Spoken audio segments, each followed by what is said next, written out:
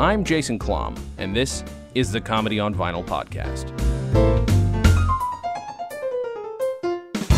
The year is 1973. The artist Carl Reiner and Mel Brooks, the album, The Incomplete Works of Carl Reiner and Mel Brooks. And my guest this week is Phil Rosenthal. Thank you so much for doing the show. It's very nice to be here. So before, I always ask people why they picked the album, but before we get to that, I never ask anybody this, but I'm very curious. Do you remember the first joke you ever wrote? Oh, goodness. Like consciously wrote, maybe not even told your parents. Wow. I honestly don't. I remember in second grade, I drew something. I drew a cartoon of Ralph and Norton because I loved the Honeymooners. Mm-hmm. And I wrote a bubble, what they were saying to each other. And Ralph says, are you looking for a fat lip? And I had Norton saying, if I was looking for a fat anything, I'd know where to find it. And I don't even know if that was from the regular Honeymooners. I'm guessing, I didn't write it, I'm guessing that it was maybe from, the Honeymooners started as sketches on the Jackie Gleason show. Right, yeah. And then that one year they just took and made the sitcom. I think in a break between the two seasons, they did the famous 39. And the lost episodes that we know, what they call the lost episodes that look terrible on Kinescope, those are the sketches from the Jackie Gleason show. That I did not know. I did not know that was the chronology of it. That's interesting. Yes. So I think that line must have come from the sketches because I don't remember it from the original 39. Maybe your listeners can correct me. Maybe. We'll see. They like, the internet likes to do that. Do you remember the first time you got a joke like in print or published or like where people could see it? I'm asking the real toughies today, apparently. They are. You're asking someone to go back a ways. A little bit. I will never repeat the first joke I ever wrote. I'm saving it for if I ever write a book based on this podcast because it's terrible. Well, I remember it. You do? Mm-hmm. But it's horrible. So I have a feeling yours will be better. I don't know if it's better. And I don't remember the first time. I mean, I certainly remember writing for TV and having it out there. Yeah. And that was for something terrible. That was, we did the Robert Mitchum sitcom. Oh my. I did not know this was a thing. I missed that in my research. That was 30 years ago when I first got to town here in Hollywood. And I was a baby writer. I had a partner at the time. Okay. And we wrote on that show. And, the first episode of TV that we ever wrote, we were in heaven. We couldn't believe that we were writing something that was actually being filmed. Of course. All the while knowing it was terrible. But we're so excited and laughing because it was our stuff. I mean, it doesn't get lamer than that, laughing at your own stuff. Of course. But the thing that really stands out as the first time something big happened, I'm going to say two things. One was I got to write for the President of the United States. I got to write when that meant something. It was for President Clinton, and there's like a humor season in Washington. I know it's year round now, but then it was April, the Gridiron Dinner, the radio and TV dinner, the White House Correspondents' Dinner. Yeah. And I remember writing a joke for him and the president, saying that joke. Yeah. Did he nail it? He had to have. He was really good. Yeah, of course he was. And then Obama was really good. Yeah. I mean, that was huge. And the other thing was after we did Raymond for several years, Saturday Night Live called and said they wanted Ray to host. And I wrote a sketch that got on. Holy crap. Was it still big? Like, even though you've got the most successful sitcom on television, you're like, I'm still writing for SNL. Yes, because SNL predates Raymond. Of course. I'm watching SNL's premiere at 15 years old, right? Yeah. And thinking it's the funniest thing and rarely missing a Saturday. Yeah. Like really watching that all the time. Really important. And, you can't believe you're now a part of that legacy. Of course. In that tiny way. Yeah. You're in there. Yeah. And so that was big. That's amazing. Okay, now this is a weird question, and it's obviously leading somewhere, but were you the only Phil Rosenthal in your town? Yes, I but have a reason to ask. but right now I'm not the only. You're not. Okay. No, there's a folk singer. Yes, in I New know England, of him. Mm-hmm. and then there's a famous sports columnist from Chicago. Okay. Okay. And I yes. met him. He actually called me and said we should meet. And I thought, wow, that's a slow news day at the paper. But we met, and I remember sitting there waiting for him to come in the restaurant and thinking, I hope I'm the cute one. So here's why I ask if you remember your first joke. Yes. So I never do this, so I don't know why I got a wild hair to do this today. Yes. No idea. But I decided to do a little research, and I found something in an old newspaper archive. Can I read something to you? You tell me if this is you or not. Oh, boy. It's from 1974. Dear Santa, I would like a baby brother for Christmas. Great. My mother says this is not possible. Love, Phil Rosenthal. News Yes. Okay. That is great that you found that. I can't believe that you found that. Mm-hmm. My friend Stephen Goldenberg wrote that as me to get at me like a practical joke. So you're 14. Your other friend, who I'm assuming is around the same age, does this just to F with you. And then I wrote a letter to Santa You did? in the local paper as him. Dear Santa, would you tell Linda Greenberg to please speak to me? So outing his love for this girl, right? Oh, my God. And, taking it up a notch, like, oh, you're going to go after my mother? I'm going after you and your sweetheart. See, this is what blew my mind. I'm like, if he actually wrote this, his first joke that ever got published is still also about his mother. But I love that your friend establishes a nice little pattern for you. It's funny that you mentioned this because he and I actually did, like, for fun. Mm-hmm. We were both nerds, and I think you can relate to this with you mentioned your friend who lives in Idaho, mm-hmm. you guys upstate New York doing these kind of sketches and stuff. We did this on an old Panasonic tape recorder in the style of Mel Brooks and Carl Reiner. Oh, good. We wanted to do sketches like that. Of course we just loved it so much. Mm-hmm. And, I know we're getting to this, but these records were a gigantic influence on my life. Mm-hmm. And I'm, listening to them now again in getting ready for seeing you today. Mm-hmm. I haven't heard them in a very long time. I was going to ask. I was wondering. A very long time. And yet, the moment you know what it's like to revisit something that you knew very, very well. For sure. It all comes back. Mm-hmm. And yet, now that I'm way older, I'm getting things that I could never have gotten. Of course. As a slight teenager. But man, so I'm already thanking you for this experience because it was so great to revisit. I'm glad those albums. It's fun to do. I mean, that's why. I mean, I started this podcast again.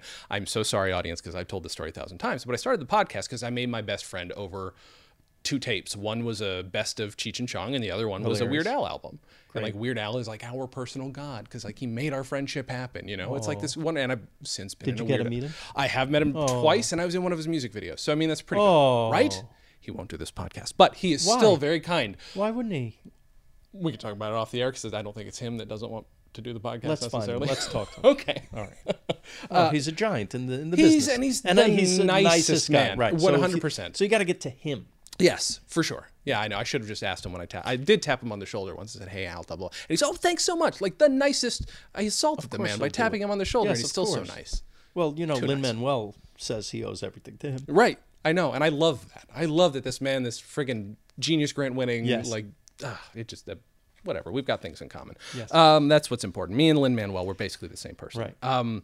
So did you have this box set growing up is the question, or did you pick the box set because you'd heard them all separately? My friend Mitch Barber, I met him in junior high, mm-hmm. and his father was hilarious. He was like the real comedian in my parents' friends. My father was very funny in a very old school Jewish Catskills way. Sure. But Lenny Barber, I thought was relevantly funny. Okay. Like could make a kid laugh and really cared about making a kid laugh. Okay. And so I loved him and I loved Mitch. I loved the whole family. And they had this record. Mm-hmm. And I never heard of these guys. Really? Okay. Around the same time that this 2,000-Year-Old Man came out, mm-hmm. The box set, I think they had done it in 1960. I wanna say. Originally, it was 60. I think they did. Let me look. It was 60, 61, and 62 or something. Right. They were right after the other. Yeah. But I didn't know them. Obviously, I was born in 1960. Yeah, but I have since come to know both men, Carl much better, but they were the evolution of the sketch was they did it at parties, Right. And they were both writers on Your Show of Shows, which I also saw that same year, 73. Okay. 10 from Your Show of Shows, a movie came out. Do you know this movie? No. So it's the producers of Your Show of Shows, or the producer Max Liebman, put together 10 sketches, 10 of the best sketches from Your Show of Shows. And in 1973, this could actually play in movie theaters. Yeah. I would go today, just for the record. Right? Yes, that's amazing. Okay. I laughed. I've told this before. I laughed harder than I've ever laughed in my life. I literally fell out of my chair at 13 years old in the theater, especially at the sketch, which everyone acknowledges is maybe the best sketch of all time. This Is Your Story, which is a take on This Is Your Life. Sure. Have you seen it? I don't think I have. All right, stop listening to this, everybody. Yep, Put it on pause. Go to watch it. YouTube. I'm sure it's on there. And look up This Is Your Story from Your Show of Shows. Okay. Sid Caesar was a genius, and, it had the greatest writer's room in the history of writer's room, with, at one point through the Sid Caesar years, including Your Show of Shows and Caesar's Hour, there was Larry Gelbart, who went on to write MASH and Tootsie, and he's one of the most brilliant minds. Neil Simon, Woody Allen, Carl Reiner, Mel Brooks, they were all there. And Mel Brooks was, of course, the crazy one, the room monkey. And at parties, he and Carl would do bits. And the 2,000-year-old man evolved from being at a party and Carl just turning to him and saying, "I'm with the 2,000-year-old man," right? So silly. And then the way they recorded the albums was they invited friends to the recording studio. Really? See, that I didn't know. I wasn't sure Yeah. if these were live audiences, like big sellout I think shows. they became, Eventually, okay. like in 2000, you can hear the difference between sure. the original 2,000-year-old man, which is a small group, with it's almost like a smattering of applause at the end, to giant laughs and giant applause. Yes. 2006-year-old man. Right.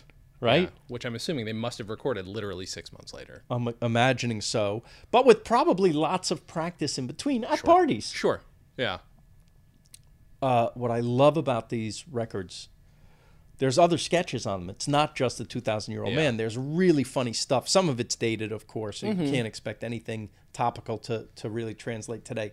But a lot of it is universally funny still. And a lot of the credit goes to, first of all, Carl Reiner's brilliance as a straight man setting up Mel, but then Mel's almost musical ability of rhythm and timing and personality. And the premise of these things is so funny that you can get by without even having great one-liners. Oh, yeah. Someone like Woody Allen relied on the genius of the writing of the one-liner. I'm not saying they don't have that. For sure. Mel and Carl.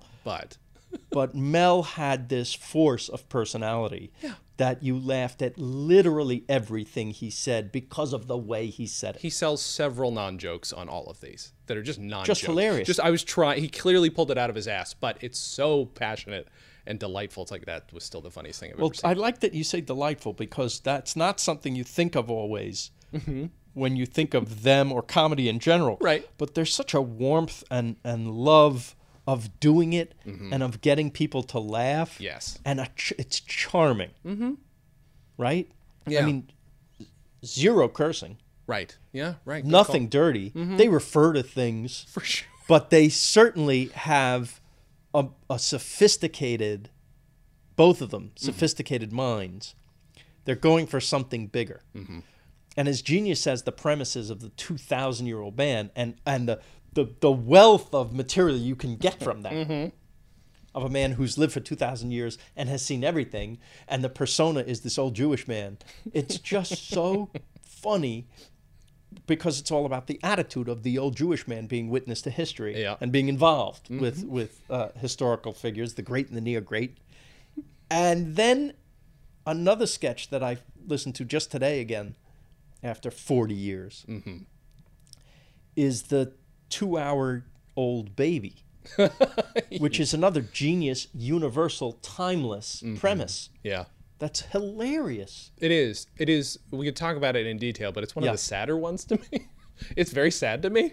It is? Yeah. As a very depressive, anxiety-ridden person, the idea of losing all consciousness that you've just had at the very end is very shocking to me still. Even though it's a very funny bit. Yeah. That's where my brain goes. Well, I like that. But it is a beautiful ending. Yes, it is. And in a world where sketches don't end very well most of the time, it's great to see it tied up like they had a forethought of where this would go and how it would end. They pretty much knew where to get out. Yes, right. They also had the benefit of editing these records. True. God knows how long the real sessions were. I do wonder that myself. Right? Because I would imagine at least Mel Brooks is going on for as long as you'll let him. Yeah. But then he also knew about editing. And you're seeing a guy who is in the zone. The two of them. Yeah. They are in the zone in a way that most comedians never get to. Right. Where literally everything you're hearing is great. Yeah. And inimitable. You know, just like iconic even. Certain things that stayed with us and let you listen to the record over and over. Yeah. You know, my favorite comedy albums, and I could have picked a dozen from my childhood because that's what I listened to. In fact, I preferred it over music. In fact, here's what a sicko you're talking to. I would go to sleep to them. Right? That makes me very happy. Yeah. Yeah, I love to hear that. And I'm talking about the Woody Allen stand-up years, and I know we're not allowed to say this now, but Bill Cosby, but George Carlin, and I was in love with the form. Yeah. And yet the Mel Brooks, Carl Reiner ones were so like, they combined the hipness with my father. Yeah, okay. I get that. And it was where I was as a teenager. And so when you hear him do the different psychiatrists at the convention or the different directors, different voices at the Cannes Film Festival, that's what I wanted to do, all the different characters. Yeah. And so I did. I became the actor in junior high, high school, college even. I became, not to be an actor, a serious actor, but to get laughs on stage without doing stand-up comedy, but by doing characters. That's what I wanted to do.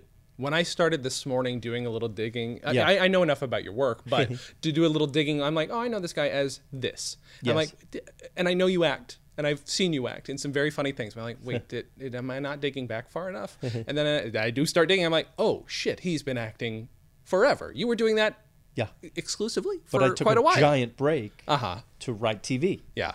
Which was fine. Sure. Because as an actor, I eat tuna fish for dinner. And as a writer in Hollywood especially, I ate whatever I wanted. Of course. And I thought, okay, this is who I am now. And I didn't care. I was working in the field that I loved. Sure.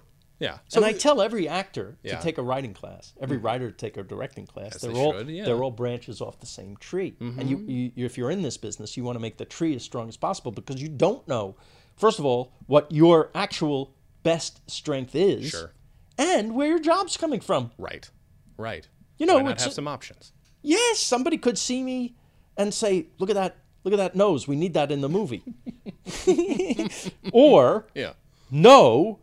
But can you write? Well, it turns out I can. I didn't know I could. Right. But we're writing all the time. And Mel Brooks, the number one thing he does is write. Yeah. That's the thing. It's very much... He can just do it faster than most. Of course. And there's also very much, let's throw it at the wall and see what sticks. Even I like when a joke doesn't land on these two. Like, a few of them do. But I'm just, a few of them don't land, I mean. I do like when he's just throwing shit out there to see what happens and, like, giggling at himself. Still and funny. It still works. I don't get that. Yeah, they make a mistake, and they kind of make it work. I love when he makes Carl laugh. Those are probably my favorite bits on the whole album because he's a perfect straight man. Perfect straight man, and probably one of the most underrated sitcom actors of all time, actually, too. But I think they know where. I think through practice, trial and error, writing, remembering what worked in front of test audiences, they're certainly hitting those points. Yeah.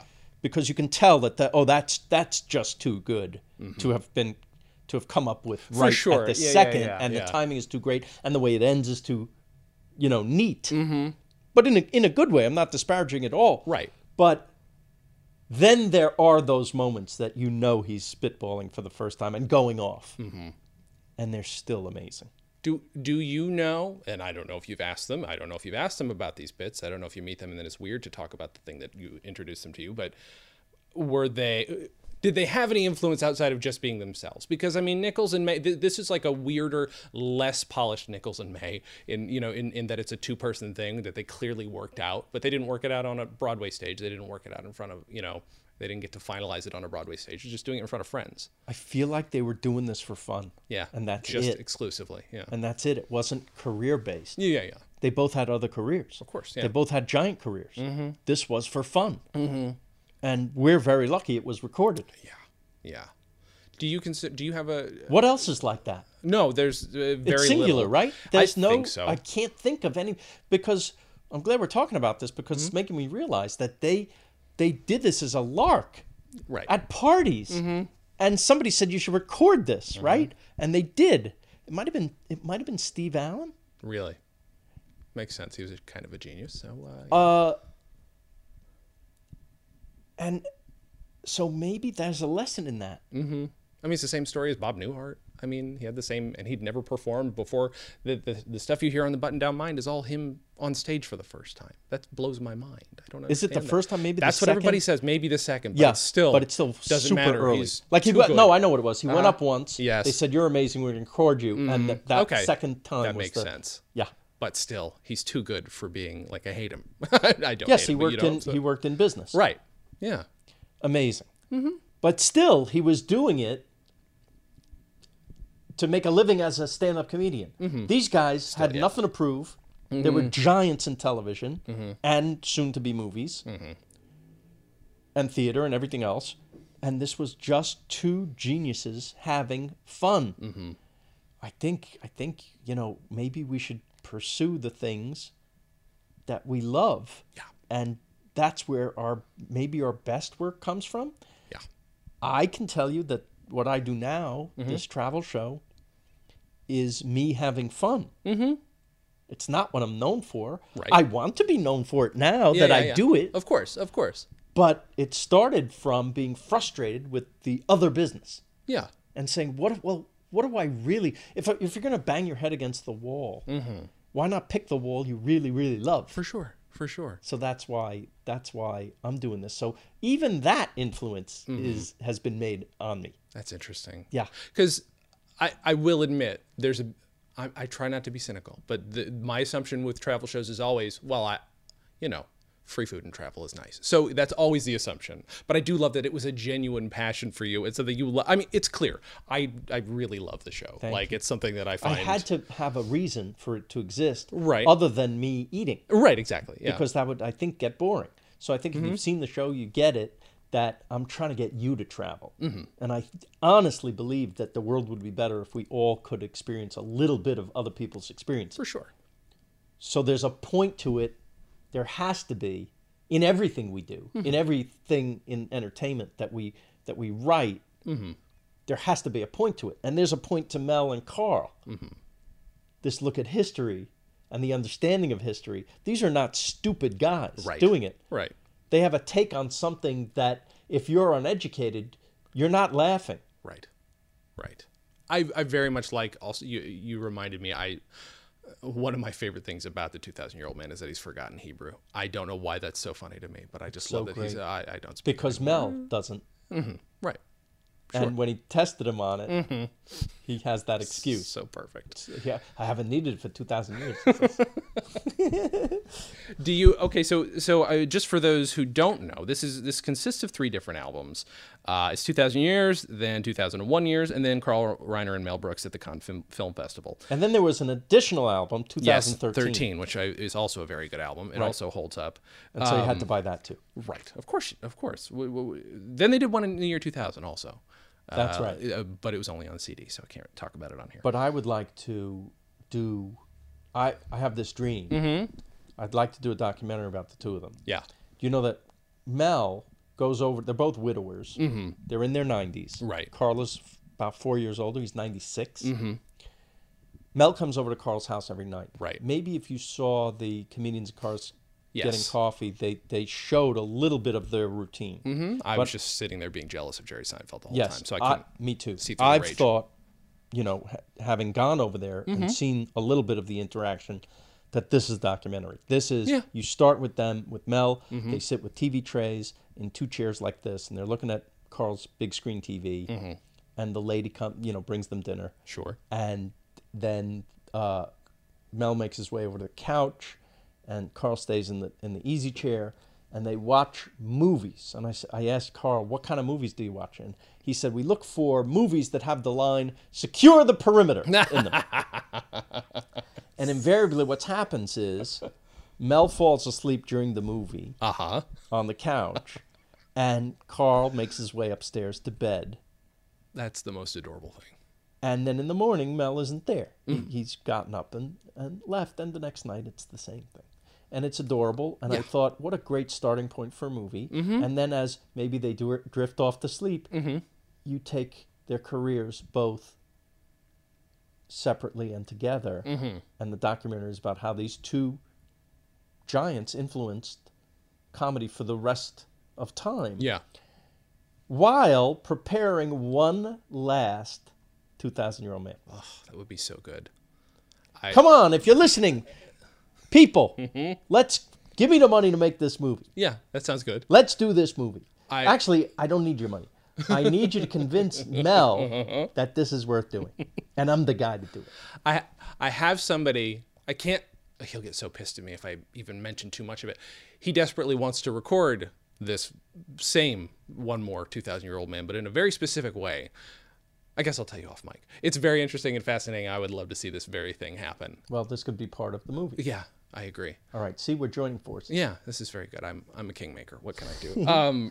Do you have a favorite of these 3 discs, though? Do you care? Or is it just like it's all the same for me? Or it's very important that people get all 3. Is it downloadable?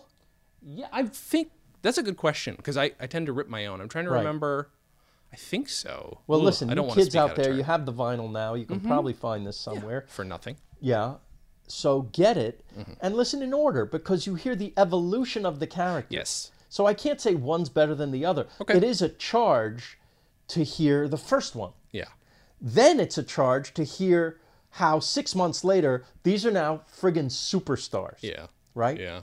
And I believe the 3rd disc does it have the 2,000? It does. Yeah, it has... it's actually the 3rd track on the whole album. Got it. So, yeah. I didn't get to listen that far today. Okay. I listened to the Cannes Film Festival. That was really funny. Yes. Adolf Hartler. Yeah, I think they wanted to shake it up a little. Mercurochrome. So funny. Yeah. Yeah, I mean, they're all I can say is they're in the zone. You've never heard anything like it. You've never heard seemingly spontaneous improvisation be so good. Right. I do need to know if the tapes still exist that you did as a child. And if they exist, I gotta find do you it. need them digitized? And then can we put them on this podcast? You wouldn't like them. I don't care. you don't understand. I think I'm an archivist at heart. So that's one of the things we did as teenagers, and these are 13, 14 years old I'm talking about, when you have no idea what's proper, what's right, what's wrong. Sure. Was to make fun of our neighbors in the most, heartless. I have video of us doing the same thing. We had no compunction about really and we also made phony phone calls because we'd heard about those things, and practical jokes and all this stuff, and stuff that I would be mortified if my kids did. Yeah. Yeah. And you develop empathy later. I certainly didn't have much then because I was watching people like Mel and Carl. Mel seems to be making fun of people in many of these sketches, many of which are politically incorrect today. Of course, yeah. You can't do, these accents of all the different Germans ethnicities. are still on the board, but so just so everybody knows, you're still allowed to do that. That you can't take away a guy's bread and butter. But there's other ethnicities, I think, that would And yet, there's an equality in that he's making fun of everyone. Sure. A Texan, a Jew, a German, an Indian, right? Yeah. He's an Italian, a Greek. He's doing all the voices, and it's pretty much what Sid Caesar did. Yes. And in more innocent times, I'm not saying right or wrong. No, I'm saying that no one really meant any harm whatsoever. Sure. Which might have been actually the most harmful thing. Right. Is that these things were prevalent, and if we never thought for a second, well, wait a minute, what if you were an Indian person? Mm-hmm. How would you feel being made fun of in the same way all the time? And this is something that persists to this day. Yes. There's still a battle over it. Yeah. Listen, it's all part of evolution. It's all part of getting woke. Sure. But in the early 70s, we weren't as woke. That's fine. I mean, I say that's fine, but it's like yeah, I don't know Better where else to have become woke, though. Isn't it? Yes, absolutely. I mean, Yes. here's the thing. That is a constant position of this show, and I feel like I have to tiptoe around that and walk on eggshells because I don't know if my guest is going to be a little less so, because you never know. I have plenty of people I respect who are just like, no, I want to say what I want, whenever I want, with impunity. And it's like, okay. You have to the audience has to understand the context and the times. Yes, for sure. That's important. That's just as important as understanding, the 1, 2, 3 of the joke. That's Right. fine. I agree. Do you have a favorite bit on any of these? Oh, God. I know it's impossible. There's you can just say the so 2,000-year-old many. man. Although, the Peruvian... Here's the thing. Yeah. Anything that makes fun of a Nazi is always Really going to funny. be... He, I'm weaned on that because my parents let me watch enough Mel Brooks. Yes. And it just becomes my favorite thing. So I guess that might be why that's my favorite. I love when he makes fun of Nazis. It's just Hilarious. always funny. Why would it not be? Did Hitler have any faults? He asked him. Yeah, losing the war was one. He says, so good. It's brilliant. It is brilliant. And I did not think I'd be able to burn through all 3 of these in a day because I try to listen to these the same day we record them. shorter so then. they're fresh. Yes, They were like a half hour. That's also the bonus. Yeah, they're not long albums, and they're quick. They know when to get in and get out. Yeah. Which is weird because some of them are 9 minutes but don't feel like a 9-minute sketch, which is weird to me. They're dense. There's a lot of old, and I've since learned after trying to listen to a comedy album a day last year and failing about a third of the way through, realizing most comedy albums are shit. And so you have to kind of realize that there's a reason these still survive because they're that good. You're right. And it's, we're very I think lucky. pound for pound, the Woody Allen stand-up years, line for line, best stand-up material ever written. For sure. I think. Yeah. This is a different animal. These are sketches. And these are some of the best sketches ever put to record. I want to know, again, I don't know how much I do want to know what percentage of this we're hearing is 100% fresh, what they'd done the night before. I'm sure there's no record of it. I'm sure at this point they wouldn't care to talk about it, but I would be curious to know. I'll tell you what, I'll ask Carl that very question. Okay. I never asked him. All right. I do know that they did it at parties. Yes, right. I never asked him, were you writing stuff down? Were you just remembering what worked? Right. Were you truly improving on the night of recording?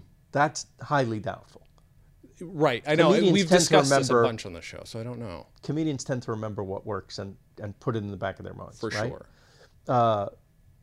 Robin Williams would claim not to consciously steal other comedians' material. Right. And if you ever had the chance to see him live, which I did, like getting up at a tiny club and jumping around and just seemingly spitball. Yeah. However, spitballing means saying the first thing that comes in your head. Of course. And sometimes the first thing that comes in your head is a line you heard somewhere else. 100%. Purposely, not purposely, you're going 100 miles an hour. Yeah. And you're on a high wire with a spotlight on. Right. And you're going to say whatever works. Yeah. Right? No governor, no writer's room. Yes. So there's that. Yeah.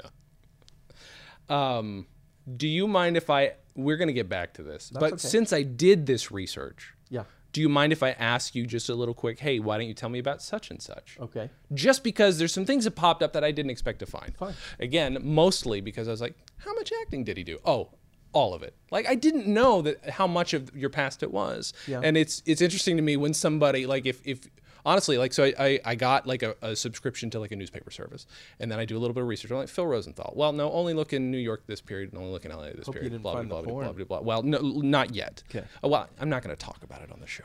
That's what's important. But it's interesting because you're all over the place as an actor, and then when you go behind the scenes, you go behind the scenes until you feel like coming out and talking. And it's just interesting to me. So there are a few shows on that get listed here and there. There was something that was in development called Such a Match with Joan Rivers. Do you remember this, and what the hell was it? I certainly wasn't an actor on No, that. you were not. You wrote on it. I did. We wrote a pilot. Yeah, That's all. That's all it is. My Okay. friend and I, there were several failed pilots that never saw course. the light of day. These are always curious. Though. When we first got to town in 1989, we wrote a lot of stuff. You wrote spec material. I remember the Joan Rivers thing. We met with her. We loved her. She was funny. And then nobody wanted it. Yeah, I know. It's not going to be a huge story, but you're always curious if something stood out in terms. Don't drink the water. That's the first thing that shows up for you. Holy cow! I'm 15 years old and I'm playing the Jackie Gleason role in Don't Drink the That's Water. amazing. Yeah. There's a picture too. By the way, because of Mel Brooks and Carl Reiner, because of Ralph and Norton, because of the people I was emulating, my wheelhouse was not the normal wheelhouse of a 15-year-old boy. Right. I was already 70 years old and totally got that humor. Yeah. So I always played the old man in the school play. First of all, look at me. I'm not the leading man. I'm a character actor. That's all I ever wanted to be. Yeah. The funny one. Of course. So that was, I could do that. I had a sneaking suspicion we had that in common, that we've always been old men. I just had it. I wish there's a better quality picture of it, but there's you. Holy cow. Yeah, there are pictures in a lot of these. Amazing. And it's great.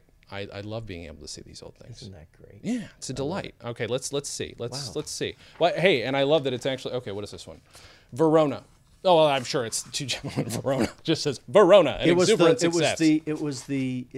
was high school. I was 16 years old. I played Lawrence, who was the comic character. I came on stage with a dog and did a monologue with a dog that tore the house down because, not of me, but there was this one moment that I'll never forget, and it's something that got ingrained at me at 16 years old. I did this whole speech, Shakespearean. The dog is sitting next to me. I do the speech. I look at the dog. The dog yawned. That's beautiful. What I did well was hold. And then just look at the audience.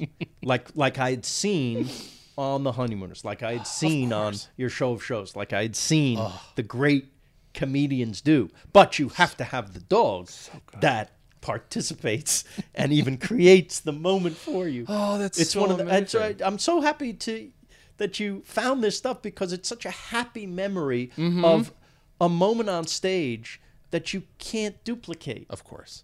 Not in 100 years, but it's almost, I could almost blame that dog for ruining my life for years and years of struggle because I'm chasing that moment. Of course. It's beautiful. Yeah. I feel like I should point out that the name of the reviewer, do you know the name? I'm going to say Bunny Crumpacker. 100%. Who would give me That's a the name. review of my life the following year because there was a play that we did in our senior year. Let's see. And it was a musical a Broadway musical written by Neil Simon for Sid Caesar. After Your Show of Shows, it was called Little Me, and Sid Caesar played 7 roles. And because I was in love with Sid Caesar, with Your Show of Shows, because I was in love with Mel Brooks playing all those characters, because I truly could do those characters, they did that show for me in my senior year. Holy shit. That's amazing. And Bunny Crumpacker, she gave me a very good review. Well, as she should. I mean, this and one. then you chase what is that this the rest thing of your else? life. I've got to find it because I feel like I must have seen that. 76. What year are we thinking? That would now? be 77. 77. So only 40 What is years this ago. one then? Yeah, right. And look how I still wallow in the past. Oh, this one's from A Good Man, Charlie Brown. You're a Good Man, Charlie Brown. That was our senior play in the fall of that year, and then the big spring musical would have been the spring of 77. Okay. what am I looking at here? All I know what year. Here's what stood out to me. This again, it's another Bunny Crumpacker joint. That's important. The Man Who Came to Dinner. No, Hold on. I wasn't in that. I know you're not in that. It's something. Your name is in here somewhere. It's killing me. It's killing me because I know your name is in here somewhere. Well, regardless, your name was on here, and what excited me was that there's also an ad for Mel Brooks' silent movie on the same page, which I thought was good. Why can't I find it? Well, that's a failure on my part. Who cares? All right, Little Me is the next one, right? Is that the one we were just talking about? The one I was talking about, yeah. Mm-hmm. Okay, that's just, there's a picture. Probably the pinnacle of my acting career was when I was 17. There's a photo. And I was with the most beautiful girl in the school, Jessica Goldstein, who, because it was written, had to be in love with me. Yes. Well, why would I ever leave acting? Yeah, of course. This was not happening in real life. Here we go. This is Bunny Crumpacker's review. 7-part performance shines in Little Me.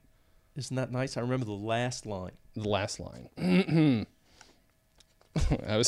There's one more performance of Little Me tonight. I was just going to read that. That's funny. Let's see. Maybe it's the line right above that. I'm gonna guess. Well, I'll read the line before that and set it up a little bit. About 500 people were in the audience Friday night. They all loved Phil Rosenthal. Come on. Come on. So now, come on. How do you not say, well, I guess this is what I do now? Of course. That's a drug. It is. That is a drug. Terrible. And Bunny Crumpacker held maybe the she needle. ruined my life. That dog and Bunny Crumpacker ruined my life. Because you believe this when you're a kid. Of course, 17. You believe it. If anybody had ever supported me at 17, no, my and God. girls. I had girls. Girls were like knocking on the door. Hey. Yeah, of course. We like you. Yeah. So of course I'm doing this. Yeah. Idiot. Here's you in The Odd Couple. How quick 1978 next year? So I'm 18. So I'm already an old man now. Yeah, and I'm playing I Oscar. love so much. Yeah. Is the other gentleman also your same age? You look like you're about the same age. Yeah, that's amazing. All right, so one more. Yes. One or two more. Yes.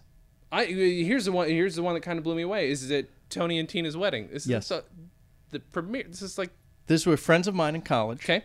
Who started a comedy sketch troupe that I was too afraid to be in. Okay. Until they needed a priest for their off-Broadway production of Tony and Tina's Wedding, and I co-wrote the show with them. In fact, I had to write all my lines as the priest in this show, and that became a hit. Yeah. It became a giant off-Broadway hit, and it's being done somewhere in the world. I'd like to stop your podcast now to complain that I don't see a dime from this show. In fact, let's take the rest of our time so I can complain about let's do that. This thing. Can we start though with, is that a wig? Yes, a blonde wig. Yeah, it's I a played very shiny a wig. priest from Denver. Okay. This was not exactly typecasting. I love it so much. Actually, that is the final thing, because the next thing is legitimately just about Raymond is about to premiere. That's the other little bit that I find. Yeah. I love it so much. And you I spent 5 years in between there in Hollywood writing for other people's sitcoms. Sure. And I did sell a screenplay that same year that we wrote that, since now I was a writer all of a sudden. Was that a surprise to you, though? Did you know you were a writer? No. No. What I realized was we write everything. Yeah. Everything we say. Sure. Is we're writing right now. I just didn't realize that if I literally physically wrote it down, it could be worth something. All right. That's reasonable. Yeah. You don't always catch it. I mean, you can pretend. A lot of us try to rewrite our histories and pretend we have these noble beginnings as a writer when it's just oh shit, right. I had no idea. Yeah. A friend of mine came to me with a word processor in 1988 and said, "You're kind of funny, and he's already a writer, comedy writer. Let's write the screenplay." And I said, "I don't know anything about a screenplay." And he said, "You don't have to. I know structure. Right. You just do characters and be funny." Yeah. And so we did it together, and we sold that screenplay. Holy shit. To HBO for if I had $200 in the bank at this time, we sold a screenplay in 1988 for $70,000. This was I was a thousandaire. Yeah. Yeah. Right? And now I could go out for dinner. Yeah. And it was absolutely, it's life-changing. Yeah. It's like hitting the lottery. Right. So that was a very big deal. And then that was my path. Yeah. That's insane to me. I mean, I know there are a lot of stories like that, but to not know you're a writer to Yes. to go to selling the Yes. first thing you actually commit. Well, I'm going to give at least half the credit to my friend Alan of course, Kirschenbaum. as you should. Yeah. No, that's reasonable. You must have picked up Ray Romano's spirits after he didn't do news radio. That's a big part of my life is news radio. It's my favorite show of all time. Yes. And I was watching Raymond at the same time, of course. But it's just a weird part of history to me that just like he was cast in news radio 2 years before Raymond, maybe? Right. Was that right? Mm-hmm. Because I think they were shooting news radio in 94 originally. Yeah. After the table read of the pilot, they fired him. Right. That's so weird to me. And I'm glad they did. Of course you are. Yes. Of course you are. I have been thinking long and hard about how I do this, but I do want to do an April Fool's episode of our news radio podcast where it turns out he did get the part, and like that's how we talk. That's basically the only like that Raymond never happened. So I'm sorry that in this alternate universe Raymond didn't never happened. But you know, unless you did, Everybody Loves Joe Rogan. Instead of my house, we'd be doing this podcast from my car. Mm-hmm. Well, I mean, it's a noble pursuit. Let's do this. Yeah. I want you to recommend the album. So let's say nobody knows. There's a chance there's some people who just don't even know who Mel Brooks and Carl Reiner are if you're young enough. So why listen to this album? Say you don't know them. Say you don't know them from their albums. You just know them from movies and TV. Do you enjoy laughing, people? It's good. Maybe that's a good enough reason. I think so. You want to hear something truly funny, timelessly funny? Mm-hmm. Listen to this. Yeah. Two guys in the zone at the top of their form, at the top of their careers, having fun. I guarantee you will laugh. And it's the kind of joy that makes you want to do it yourself. Yes. Still, if I listen to it, I'm like, Yes. why am I not in a room with my best friend improvising right now? Absolutely right. And it inspired, I think we talked about it a minute ago, or before we started, is that Scott Aukerman was the last person to talk about this. Yes. And his entire podcast is based on this format. So it's 9 years of 2,000-year-old, just filthy versions of the 2,000-year-old man. Funny. And he does fully credit it as he should. Do you, so that's a good enough reason to listen to it. Have you ever, here's something. Have you ever appeared on or written part of or been in any way involved with a comedy album? Some people are and then forget. So that's why I have to ask. I don't think so. Okay.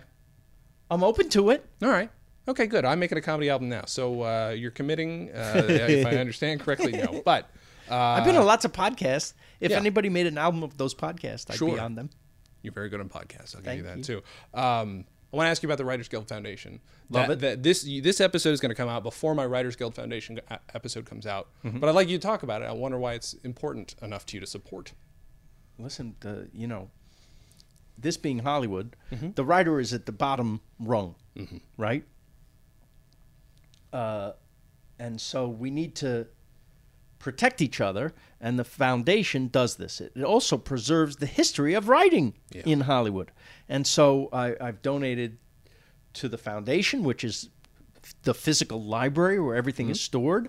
Listen, I want my work remembered. Of course. Selfishly, even. Of course. And the work of other people like Mel Brooks and Carl Reiner. I want that preserved. Yeah. And I want everybody's work preserved so that there's a history to relate back to. Yeah.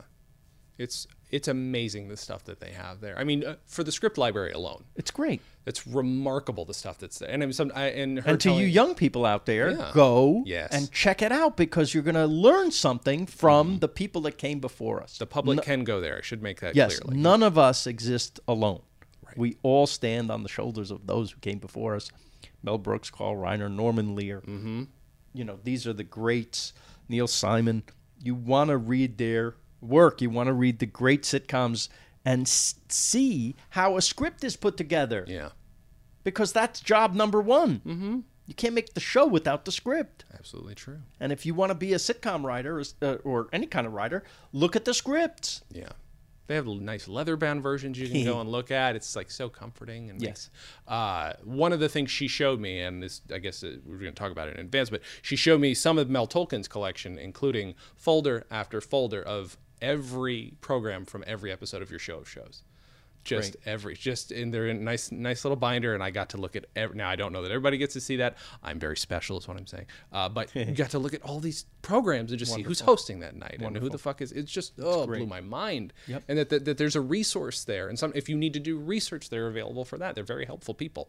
So I don't know. It's a place that I'm going to be volunteering at soon, and I just feel like people should know about it, that it exists, because it's a good place. It's a good place. That's great that you're doing that. It's exciting to me. It's if I had a library science degree, it'd be the kind of place I'd work. But you have to be, you have to be committed to something that isn't making an ass of yourself. That's what I do mostly. That's all I do is the opposite. That's fine. Let's talk about Somebody Feed Phil. Oh, yes. Because I love it. It's on Netflix. You're the only person I can watch eat on television and not feel like I want to vomit. So thank you for that. Wow. I'm the only one? I think so. Wow. Maybe Anthony Bourdain, fine. Anthony Bourdain, genius, brilliant, wonderful, fun to irreplaceable. Watch, eat. Of course. Anthony Bourdain. Of course. Superhero.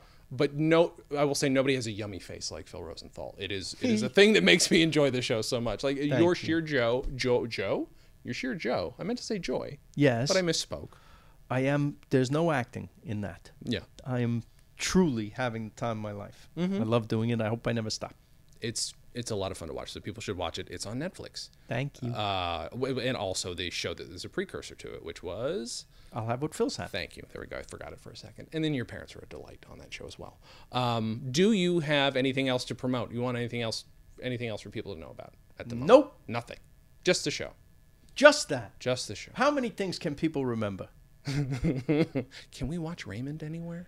Am I not TV thinking Land, about it? It's on. Okay. Local stations, it's on. That makes sense. Thank goodness. Of course. It's What on am I all thinking? over It's the not gonna be world. streaming. I'm very We don't need lucky. to. Yeah. It's on in actually original languages now. Like I made a documentary about taking the show to Russia. So much fun. And turning it into Everybody Loves Kostya. Mm-hmm. That movie is called Exporting Raymond. You can find that. It's also great to watch. I guess that's everything. Okay. I have some home movies if you want to see. Okay, that's good. I do really want to hear the tape you don't want me to hear, though. I got to admit. The tape of you and your friend being Carl Reiner and Mel Brooks. Being idiots. Yeah. If you find it and you're comfortable digitizing it, all right. I'm just saying, it's out there. I wonder where it is. I don't know. I'm hoping you find it. I've convinced other people to do more. I'm just saying. Yes. I can be very persuasive. That sounds like a threat. That was not a threat. Well, thank you again for doing the show. Thank you. I really appreciate it. Everybody, go watch Somebody Feed Phil. Go to the Writers Guild Foundation. Go to celerysoundrecords.com. That's my little comedy record label. Go to lookingforwardmovie.com. That's hopefully going to be a movie before Election Day. Fingers crossed. We don't know. And then that's about it. There's just one thing left to say, and that is have a good thing.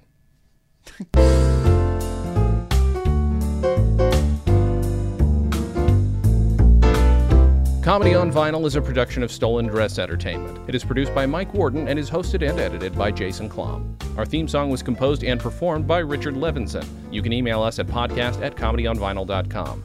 You can also send snail mail to Stolen Dress Entertainment, P.O. Box 805, Burbank, California, 91503. Subscribe to Comedy on Vinyl on Apple Podcasts, Google Podcasts, and anywhere else you can find podcasts. Give us a 5-star rating and write us a review. It helps. You can find us on Facebook, Twitter, and Instagram at Comedy on Vinyl, or find everything in one place at comedyonvinyl.com. A major portion of Comedy on Vinyl has been underwritten by Stand Up Records.